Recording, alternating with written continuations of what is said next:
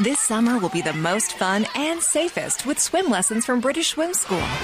Offering swim lessons to babies and kids across the U.S., British Swim School gives you the confidence to let your little ones enjoy pools and lakes safely. British Swim School has highly trained instructors who specialize in fun and gentle teaching in a small class environment. Sign up for classes now at BritishSwimSchool.com. That's BritishSwimSchool.com. British Swim School. Make a splash.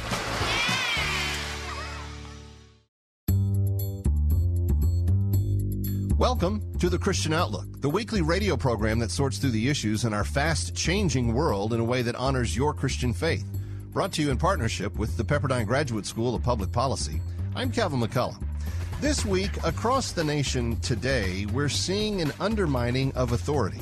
We'll hear from Pastor Alan Jackson. I think we will find momentum if we'll just begin to quietly and persistently tell the truth that we lead lives under authority, and authority is not a bad thing, it's a good thing. On the week of the National Day of Prayer, we'll talk to Pastor Jack Graham. The Spirit of God moves when we pray. We'll look at our desperate need for God's help. Nearly 3 out of 5 teen girls, 57% in 2021, said they felt persistently sad or hopeless. And the loneliness that pervades our culture. You're looking at a widespread indictment of the entire culture that is now reflecting an epidemic of loneliness and isolation. Thanks for joining us. Kevin McCullough, your host. Great to be with you again. I come to you in a couple of ways. From my home stations here in New York City, AM 570 and AM 970, Salem Media Radio Group. Also on the Salem News Channel. You can catch me each Saturday night at 9 p.m. for That Kevin Show. We'll begin with what can at times feel like a great unraveling, an erosion of so many of our great urban areas. For some almost 15 years, I was in Chicago. I've been in the greater New York metropolitan area for now more than 20 years, and these two cities serve pretty well to illustrate the problem. Crime, both petty crime and violent crime, is skyrocketing. We see an unwillingness to prosecute offenders, and there is a pervasive willingness to demonize those who put themselves in harm's way in an effort to keep us safe. Pastor Alan Jackson of Alan Jackson Ministries recently made some comments on social media that caught my attention. He was a guest on my program. You put on Twitter recently the following, and I want you to expound on it for me. Voices with an agenda are trying to tear down authority in our world. Our law enforcement, first responders, military, forces for good in our world. So we must be wiser, more courageous, and more vocal in support of those who maintain authority and make all our lives safer. On every front that I can spot, it looks like this attack against what is perceived to be authority is truly underway. What made you post that? Well, I think a couple of things. You know, at the end of the day, I'm a pastor, and I see the world through that filter. And I have a heart for God's people. And I think the messaging that we're being, it cascades over us like a waterfall. In my mind, it's like we're standing under Niagara Falls with this cascade of messaging that hits us all the time. Defund the police. An open border is a really good thing. The military shouldn't be trusted. It should be a place for social experimentation. You know, we're being told that authority is bad. And in reality, our lives, we are a people under authority. We're under God's authority. The Scripture tells us we have to respect the authority in our lives. Jesus, the greatest commendation for faith that Jesus handed out was to a Roman soldier. I mean, and it was such a bizarre thing that it made his audience angry with him. But he said he didn't find anybody in Israel with greater faith than a Roman centurion. And there's all sorts of reasons that message is wrong, but Jesus still made the declaration. And I think we've got to come back and stand on behalf of those people who put themselves in harm's way on our behalf. I don't know of any other profession that would survive if we had to wear body cams, and every time one of us misbehaved, it became the headlines on the national news. And our police force has to live with that. And the ones who misbehave need to be identified and dealt with appropriately. But the overwhelming majority of them do good work on our behalf. Yeah. We could at least say thank you. If you went and you took a survey of the demographics of people, just here in New York City, for example, that were most pro defund the police and least defund the police, you would find that the media would portray most downtrodden, the most ethnically diverse, the most, under-resourced communities that would be for defunding the police and giving criminals, a little bit more of a chance, a second chance more often, et cetera, et cetera. In reality, it's exactly the opposite. They were the last people on planet Earth that wanted anybody to defund the police. They would actually prefer to have more police, and specifically more police that maybe look like people that live in their neighborhood or come from their streets, come from their homes, their neighborhoods specifically. But the idea that this was somehow a racially motivated thing, that defunding the police was going to benefit certain racial entities or accomplish certain racial objectives in the culture, is really turned on its head when you understand what the real needs of the communities are and what they're actually asking for. No, you're absolutely right. That's why I think it's so important to say it. The church is so important. Pastors are discouraged and churches are struggling. And I think we will find momentum if we'll just begin to quietly and persistently tell the truth that we know. That we lead lives under authority, and authority is not a bad thing, it's a good thing. That justice comes from God and not from governments. We know these things inherently, but they're being challenged in the public square. And if we will begin to quietly and persistently say these things, it will strengthen our families. If we'll say them at our kitchen tables, if we'll say it at the ball fields or the places where we take our children. And I think we will see a renewed energy and vitality in the midst of the people of God. We have to recognize the weight of the messaging that's pushing against us. And behind the messaging, there's a spiritual component. And if we'll begin to speak the truth that we know, it's a significant time, and we need that authority in our lives. The same people telling us that the police are bad are expressing authoritarian control over our lives. They're monitoring what we say. They're eliminating free speech. They're advocates for propaganda. So it's really it's a very manipulative approach, and the church can combat that. We're not powerless. I don't want anybody to hear and think that. The greatest power known to human beings resides within us. And if we'll begin to align ourselves with God's truth and quietly, gently, and persistently say that truth, God created us male and female. God designed a family. God established marriage. If we will just gently begin to say those things to one another and to the people with whom we interact, we'll see the Spirit of God move on our behalf. I bow my head to pray. Alan Jackson is challenging us to do something relatively simple in principle, but something that is hard to do faithfully. That is, yield to Him, to accept His rule and authority over us. It's something that millions of people across the nation were praying for this week as the nation marked the National Day of Prayer. My colleague Don Crow turned to Pastor Jack Graham, a voice many of you might recognize from his PowerPoint program. I've asked it of others through the years because I fear that even among Christians there may settle in a sort of skepticism of, look, we've been doing this since 1952, and what a mess the country's in. How would you respond to someone who might think that way? Because I would respond that while we're not seeing a national revival and a spiritual awakening that we're all praying for and asking God to give us, we are seeing, I believe, signs, signals. There's an old gospel song that says, mercy drops round us are falling, but for the showers we plead. So we're seeing some mercy drops, and there are pockets and places where revival is happening. And there are churches, in spite of the fact that, and of course, revival is for the church and for God's people. That's where it starts and then spreads beyond to evangelize. But, you know, we are seeing churches, in spite of the fact that we're hearing that attendance is down and all this data that's coming out that people are not attending church as they did. But now we're beginning to see, actually, just a little frame of reference, that there are more people in church than probably is being reported, because a lot of people have moved from some of the mainline churches, frankly, some of the liberal churches, and they're going to independent churches and churches that don't have an active membership file and so on. And I'm just saying that among my friends, both churches large and small, the pastors are reporting really great moves of God in their congregation. We're seeing baptisms and evangelism take place. The Jesus Revolution that just came out in the movie with my friend Greg Laurie, taking a look back at the Jesus movement of the late 60s, 70s, and just the national impact that it had. Just a little thing that's happening with me. I say a little thing. I think it's a big deal. I'm doing a podcast right now on an app called Pray.com. And when they ask me to do it, it's through the Bible is what it is. It's the Bible in a year, and I do an intro and an outro to just the reading of Scripture, a beautifully well done reading of Scripture, and then I do an application. When they asked me to do it, I thought, well, if a couple of 100,000 people got on that would be a good thing, and I'll be glad to do it. Well, as of now, we have 15 million downloads. Wow. Which is not about me. I'm just the voice on there. It's about the Bible. And I do believe that there is what we need is a revival of the Bible, if you will.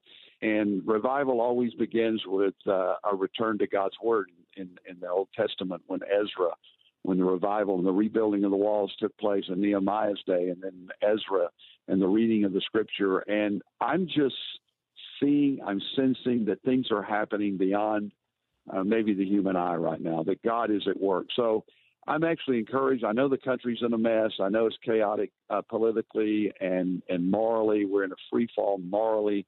And this is the church needs to repent, and Christians need to repent. And there's never been a revival without genuine repentance. And you have not because you ask not. That's what the Scripture says. We're not responsible for the results when we pray, but we are commanded to pray. So we're going to keep praying that one more time before Jesus comes, that we will see a great revival. Amen to that. That's a good word. And Pastor, talk, if you would, about some of the specific ways you would suggest people pray throughout the year in light of where we are as a nation now and where the body of Christ is right now. Can you suggest a few points of prayer that you would say these would be good to focus on? You know, I hope that many more people be consistent in their personal walk and prayer life, and that churches would bring back prayer meetings, bring back prayer to the congregation. We have a lot of church growth strategies and a lot of talk about systems and processes and all the rest. But ultimately, praying together will change the voltage of the church. The Spirit of God moves when we pray, and I would just really encourage everyone who's listening to this right now that you pray for your pastor and pray for church leaders, because we do know we've had a lot of failure in church leadership, pastoral leadership, pulpits. And so pray for your pastor that God would encourage him, give him strong convictions without compromise, speaking truth in love, teaching a biblical worldview to the congregation, because ultimately revival is not an emotional experience per se, though there's emotion involved, but ultimately it is the experience of encountering a brand new obedience to God. You know, Charles Stanley, the wonderful pastor that I knew for many years, just passed away, and he lived by a maxim that got repeated numerous times around his death and funeral, and that is obey God and leave all the consequences with him. And so that's what we do. We're going to obey God. Jesus said we ought always to pray and not to give up. So we keep obeying God. We leave the results. We leave the consequences to him. Coming up, our desperate need for prayer. Nearly 3 out of 5 teen girls, 57% in 2021, said they felt persistently sad or hopeless. When the Christian Outlook returns in a moment. Father, I'm in a desperate place. Father, I know you can bear the weight. As the Pepperdine Graduate School of Public Policy celebrates our 25th anniversary year, please watch our new promotional video based on Ronald Reagan's 1976 radio address, Shaping the World for 100 Years to Come, on our Pepperdine SPP YouTube channel. And if you know someone who's thinking about graduate school this fall, we welcome applications at publicpolicy.pepperdine.edu. That's publicpolicy.pepperdine.edu.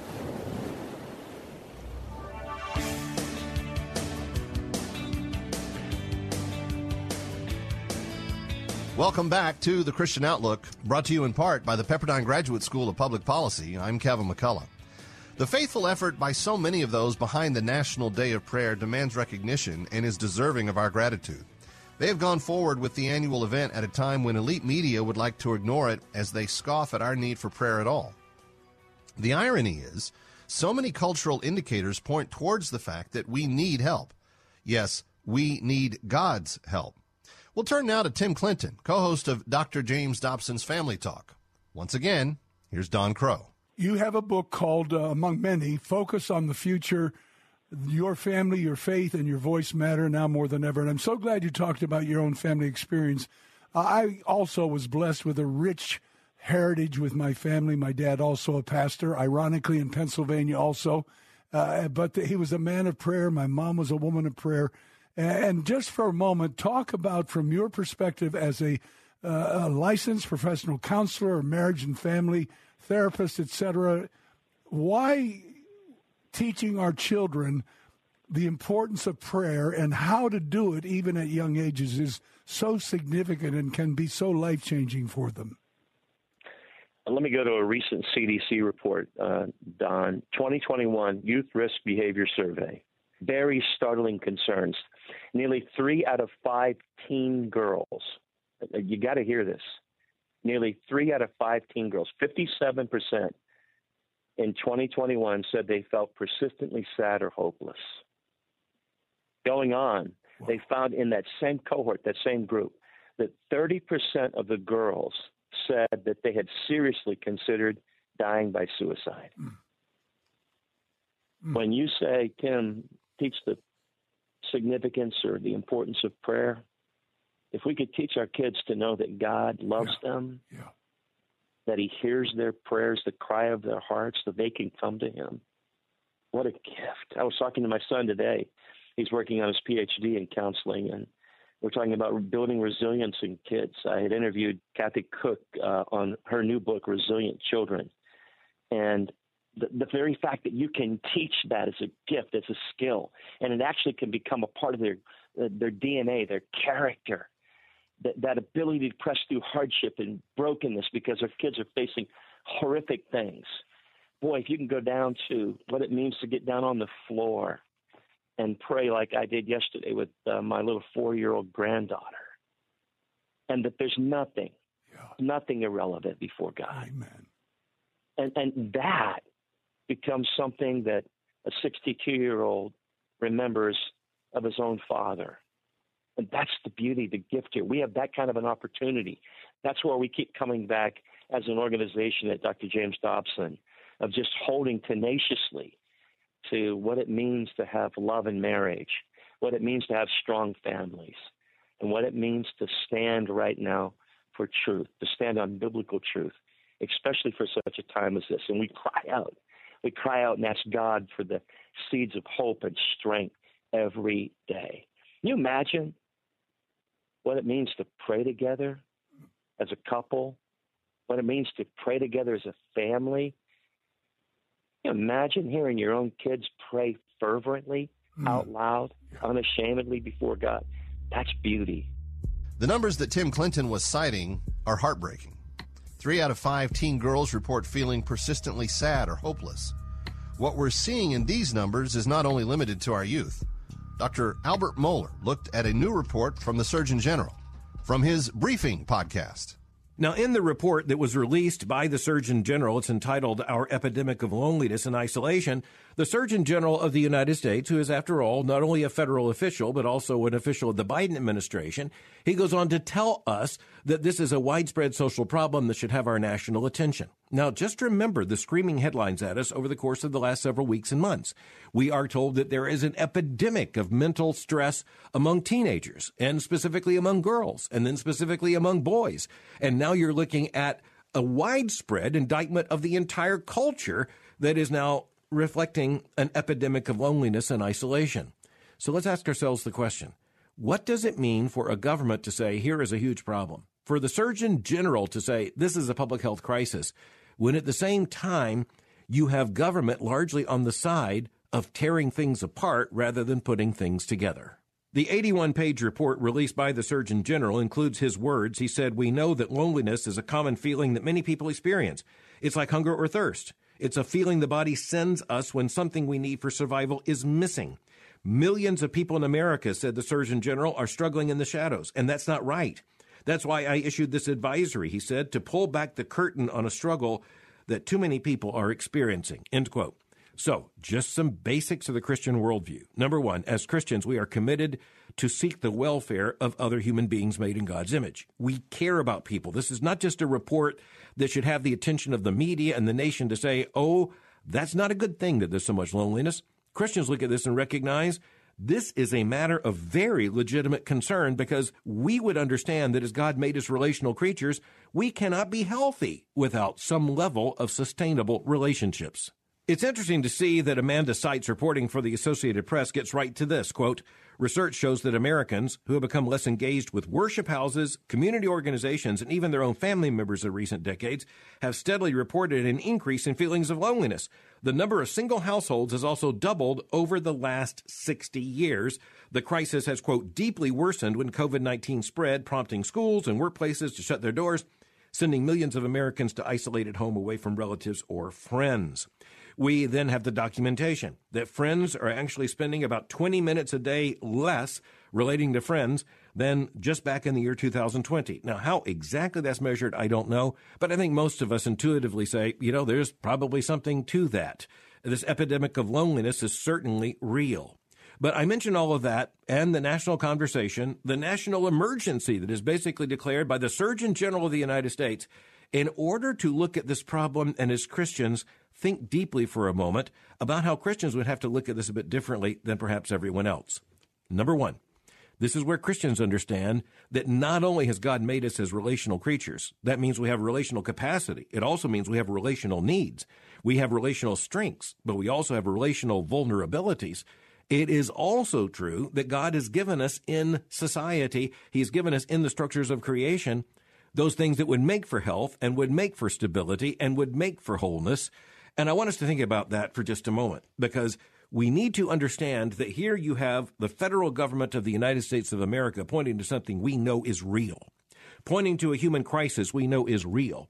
And yet, as you look at this, the question would have to be not only what caused this, but what could be the answer to this? What could be the remedy to this? Now, I mentioned the structures of creation, because the structures of creation include not only the fact that God made human beings in His image as male and female, but He did make us for community.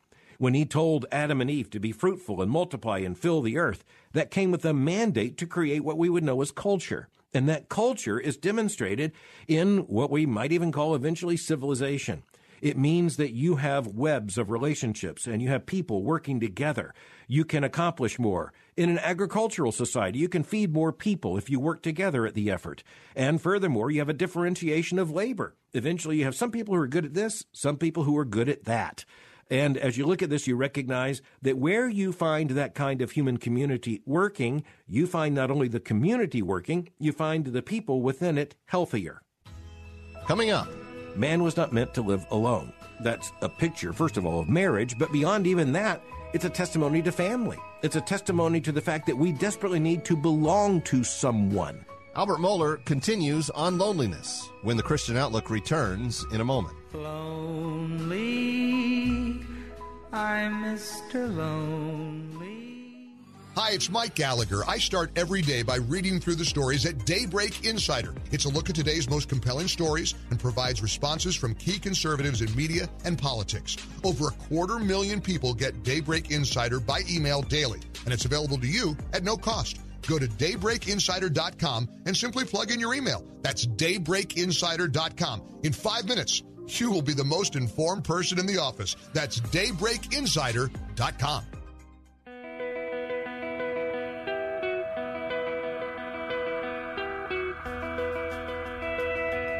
Welcome back to the Christian Outlook. I'm Kevin McCullough. As we're looking today at what the Surgeon General's report has called our epidemic of loneliness and isolation, many of you may be wondering, how did we get here? I'm sure that COVID and the isolation of the pandemic played a part, but Dr. Al Mohler is looking at trends that began long before that. Let's pick up that conversation. When you look at this epidemic of loneliness in the United States, you ask the question, what's changed? Well, let's think about some of the things that have changed. Number one, we have dismantled the family. It's not just divorce. It is not just the mobility of so many in society. You have the record here that an increasing number of Americans actually live in single-person households. We're told that that percentage has doubled over the course of the last 60 years. Now, remember that the Scripture tells us something about that, including the fact that man was not meant to live alone. And just in a general context of human relationships, and of course, that's a picture, first of all, of marriage, but beyond even that, it's a testimony to family. It's a testimony to the fact that we desperately need to belong to someone. We desperately need to be related to someone. We need someone who cares about us. Frankly, we need someone who's watching us, observing us. We need to be related to someone. Now, we're not in a position to say everyone who's living alone has simply chosen to live that way. The point is, we've got to speak honestly about vast changes in the society that have made it more likely that people will be lonely and less likely that they will not be. And so we'd have to look at this and say, you can't talk about this honestly as a national epidemic without recognizing that loneliness starts out by definition as a personal problem. And this is where the Christian understanding of the world, with the notion of creation order and subsidiarity, just tells us that all these pathologies, but in particular loneliness, which points to a lack of relationships, that really points us back to the fact that the most basic of all relationships is that between members of a family. And that starts out with marriage, the union of a man and a woman, and then the children that are added to that union, and then extended family and what sociologists call kinship structures. That's where we have relationships that, at least in terms of children coming in every generation, they don't even have to decide about. They are simply born to families. And a part of that is being a gift to that family and to be gifted with that family. And the principle of subsidiarity, joined with the Christian biblical understanding of creation order, means that if you disrupt marriage, you disrupt family, you disrupt extended family, you're going to weaken the things that make human beings stronger. You're going to make loneliness more likely, not less likely. There are several other things that are reflected even in this report. One thing is mobility. So long as people basically lived pretty close to where they were born, and they died pretty much near to where they were born, you had a greater opportunity for sustained relationships in a community, in a neighborhood, in a city, a town. You start to add the mobility that is now so much a fact of a modern, hyper-industrialized consumer culture. And then you understand we're basically baking into the cake a good deal of potential for loneliness. You have kids that sometimes have to move from one city to another. And even as the family moves from one city to another, they have to start all over again building friends. They have to get to know a new school. Now, this is not to say that those children are doomed to loneliness. It is to say they are certainly starting out with a deficit. And then you add to that the context of the pandemic of COVID-19, when you didn't even have the children together in normal settings, and you talk about social distancing and all the rest. Well, we can understand that we're looking at a problem that actually has a predictable timeline. Just in terms of the last couple of years, that timeline would involve COVID, but expanding it over, say, the last 20 or 30 years, that timeline also includes digital technology and social media. Who would have thought that social media would turn out to be one of the most antisocial developments in all of human history? It's one of the most oddly and wrongly named technologies ever to appear. What you have in social media has not increased social health. It has increased social unhealth.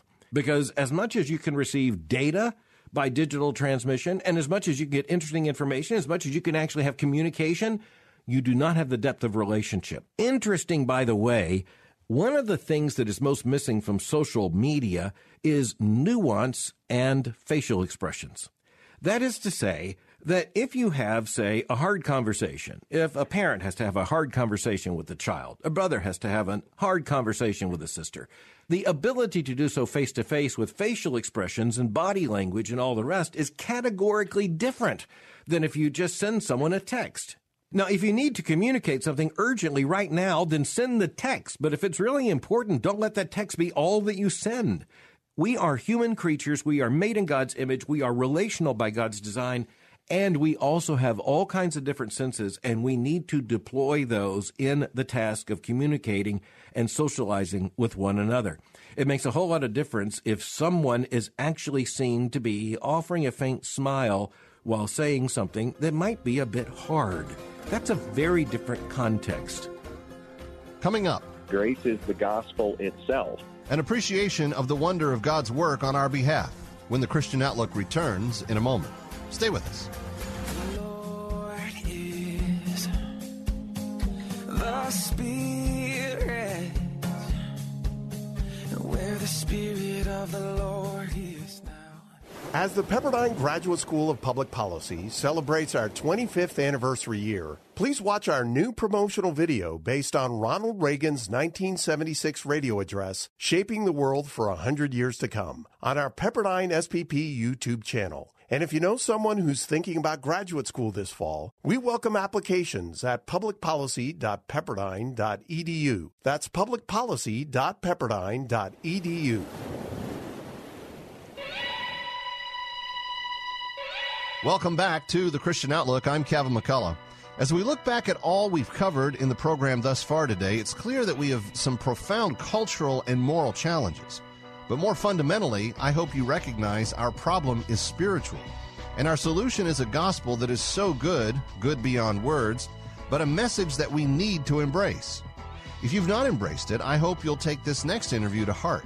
If you have embraced it, I hope this will stir your heart anew and afresh for a clear appreciation of God's abundant work of grace on your behalf. Georgene Rice turned to Andrew Farley, talking about his book, The Grace Message. Is the Gospel Really This Good?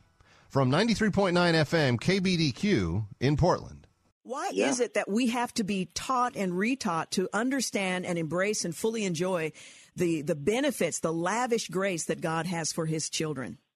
Yeah, well, we grow up going to school, we work hard, and they give us good grades, and we go to the workplace and give it our best effort, and they give us a promotion. So we're very much accustomed to an achieving system, and then we come to believe in Christ, and we now are engaged in a receiving system. It's the opposite, the polar opposite of what we experience on planet Earth. And so grace turns everything upside down. It's not about our trying. It's really about our trusting, and it's not about what we're doing for God. It's really about what he did for us.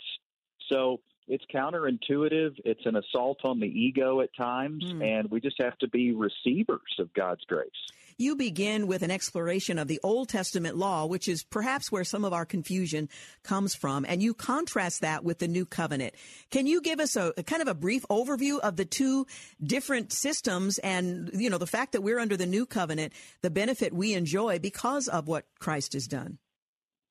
Yeah, I don't think we realize how stringent and even impossible the law really was. I mean, it was 613 commands staring us in the face, everything from dietary laws to ceremonial washings and sacrificial regulations. And, you know, we tend to think of the Old Testament law as 10 rules written on stone, but it was much larger than that, and for a reason. I mean, Jesus comes along and basically shows that it's impossible. Hey, you think you're doing good avoiding adultery. I tell you, if you look with lust, it's the same thing. And you think you're doing great just avoiding murder. Well, I tell you, if you get angry with someone, it's the same as murder.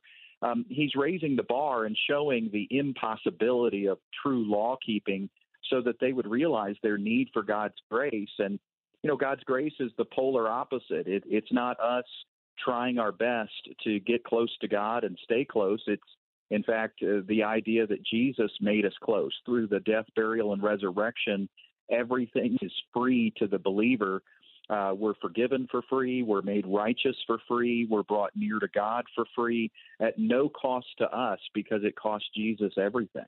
Absolutely everything. And then you have the Pharisees and the teachers of the law that heap tradition and all sorts of rules that were never intended on top of the law, making it even more impossible, but somehow believing that if we just add more to it, if we just try to clarify it in our own strength, then somehow we're going to measure up to what Jesus himself declared is an impossible standard. Yeah, I mean, what they were doing was they were adding things that were achievable for them personally, and then they were creating loopholes and they were creating exceptions and addendums and that sort of thing to try to make it palatable and doable. And, you know, the New Testament reveals if you keep the whole law and stumble in one point, James says, you're guilty of all of it. Galatians says you're under a curse if you're under the law, because cursed is everyone who does not obey everything. So the law is not multiple choice. It's not choose your own adventure. It's not like a buffet line at your favorite restaurant. The law is an all or nothing proposition, and that's why we need God's grace instead. Now, let's begin by defining grace. How is it different from mercy or even forgiveness? Well, I mean, mercy is when you're driving down the road at 100 miles an hour and the police officer pulls you over and says, hey, I'm not going to give you a ticket today. I'm going to show you mercy. But if he pulls out a $1,000 bill and hands it to you, that's grace. I mean, grace is ridiculous. It's over the top. It's just excessive and beyond measure. It's undeserved favor. And that's the difference between grace and mercy. But I think the average Christian, we're just looking at grace as, well, forgiveness and heaven. You know, God's a banker that canceled my debt, and he's a travel agent that has booked me for heaven. But God's grace is bigger than that. God's grace also means that God is a heart surgeon. He took out our heart of stone, gave us a new heart, filled us with new desires, gave us his spirit. So God's grace is equipping, and anybody that throws stones at God's grace or wants to lessen God's grace is going to lessen their victory over sin. As I look at the Christian world, here we are afraid of God, trying to impress God, trying hard to work for God to get in his good graces. We're in this achieving system, and yet we're failing and we're sinning just fine. So what if we gave God's grace a chance? I mean, Jesus said, whoever's forgiven much loves much. And do we believe him on that forgiveness and grace and the kindness of the Lord, that's what leads us to repentance and motivates and inspires us. How is grace connected to the gospel message? And in coming to Christ and recognizing what he's done for us, how does that connection help us better understand the value and the virtue of grace? Yeah, well, grace is not a special focus. It's not a special emphasis. Grace is the gospel itself. I mean, we're told in the book of Acts that the gospel is called the gospel of grace. That's Acts 20:24. We're told elsewhere that God has given us grace upon grace, that Jesus is full of grace. Romans says we're standing in grace. Titus 2 says the grace of God teaches us to say no to sin. I mean, we could go on and on. There's dozens and dozens of passages showing us that grace is the very core of the gospel. In fact, it's what differentiates Christianity from world religions. I mean, the common theme in world religions is you do your part, you work your hardest, God will grade on a curve, you try to get clean and get pure and get right through your obedience, and maybe, just maybe, you will satisfy the deity. And that's what we see in world religions with a founder and a rule book, and you keep the rules and you're in good standing. If you fail to keep the rules, you're punished. And that's religion, but that's not what Christianity really is. Christianity is about relying on the work of another, the finished work of Jesus Christ. He hung on that cross and said it's finished. And then, of course, we learn through the New Testament that salvation is free. By grace we're saved. Coming up, we're not an obstacle to God. We're his instruments. We continue with Andrew Farley. Stay with us. Charlie Kirk here. It is critical we keep AM radio in all cars and all trucks. More than 80 million Americans depend on AM radio for news, weather, and opinions. AM is also the backbone of the emergency alert system, keeping you advised of threatening weather conditions and Amber Alerts. Text AM to number 52886. Tell Congress that we need AM radio in our cars. Again, text AM to the number 52886. Standard message and data rates may apply. Welcome back to the Christian Outlook. I'm Kevin McCullough. For by grace you have been saved through faith, and that not of yourselves, it is the gift of God, not as a result of works, so that no one may boast. When we hear those words from the book of Ephesians, our heart can oftentimes listen and then want to respond, yes, but what about my personal performance? Let's pick up on more of the conversation with Andrew Farley, talking about the grace message. Is the gospel really this good? What does it mean to die to sin? We struggle throughout our lifetime because we still are in the flesh. What does it mean to die to sin, and what role does grace play in the working out, the sanctification that is part of the life of every believer? Yeah, so it's interesting because when we actually look at this phrase, die to sin, it's used in past tense for the believer. So this happened to us at salvation. I mean, Galatians 2:20 says, I've been crucified with Christ, and Romans 6 says, my old self died. Paul even says, you died to sin. How can you live in it any longer? And so if I could just wrap my mind around the fact that it's not just that Jesus died for my sins, I died with Jesus. And when I died with Jesus, I died to sin's power. And that means sin doesn't have to have dominance over me anymore. I can say no to sin, and I can say yes to who I really am. But there's a process there. I mean, you're right. I'm learning and I'm growing in that truth. I don't have perfect understanding. And so God says we'll be transformed by the renewing of our minds. But let me just clarify one thing that I think is really lacking in the average person's understanding.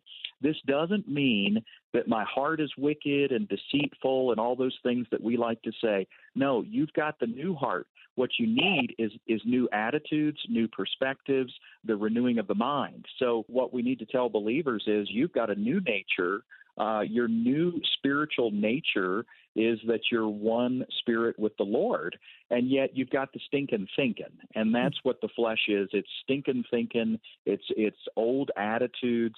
It's remnants of that old self in your attitudes, but the old self is gone. So you need to be reprogrammed in your mind, let go of fleshly thinking. And you ask me about, what's the best way forward? Well, you fuel up. I mean, you fuel up on God's truth, and you fuel up on God's grace, and you set your mind on the goodness of God and the goodness of the gospel. And I think if we learn who we are in Christ, then we can be ourselves and express Jesus at the same time. I mean, we're not an obstacle to God. We're his instruments. Thank you for joining us for the Christian Outlook. I hope you enjoyed this conversation with Andrew Farley. We've got the entire conversation posted at ChristianOutlook.com. While you're there, take a moment to sign up for our podcast. Remember to subscribe to our podcast on Apple Podcast, Stitcher, or Google Play, and never miss these and other great conversations. Start at ChristianOutlook.com. Thanks for joining us today. Our program has been brought to you in part through our partnership with the Pepperdine Graduate School of Public Policy. For executive producer Russell Shubin, producers David Pasayan and Nick Malone, I'm Kevin McCullough. Join us again next time for the Christian Outlook.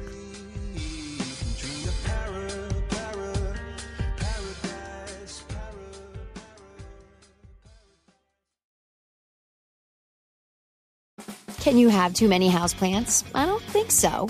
Get some Leaf Joy by Proven Winners houseplants. They have varieties like you've never seen. Big, small, tall, colorful, even some that grow in just water. And the quality is unreal. There is a Leaf Joy by Proven Winners houseplant for every room in your home. They even come with care instructions. Leaf Joy by Proven Winners. Bring nature inside. Shop for them at the Home Depot or your favorite garden center.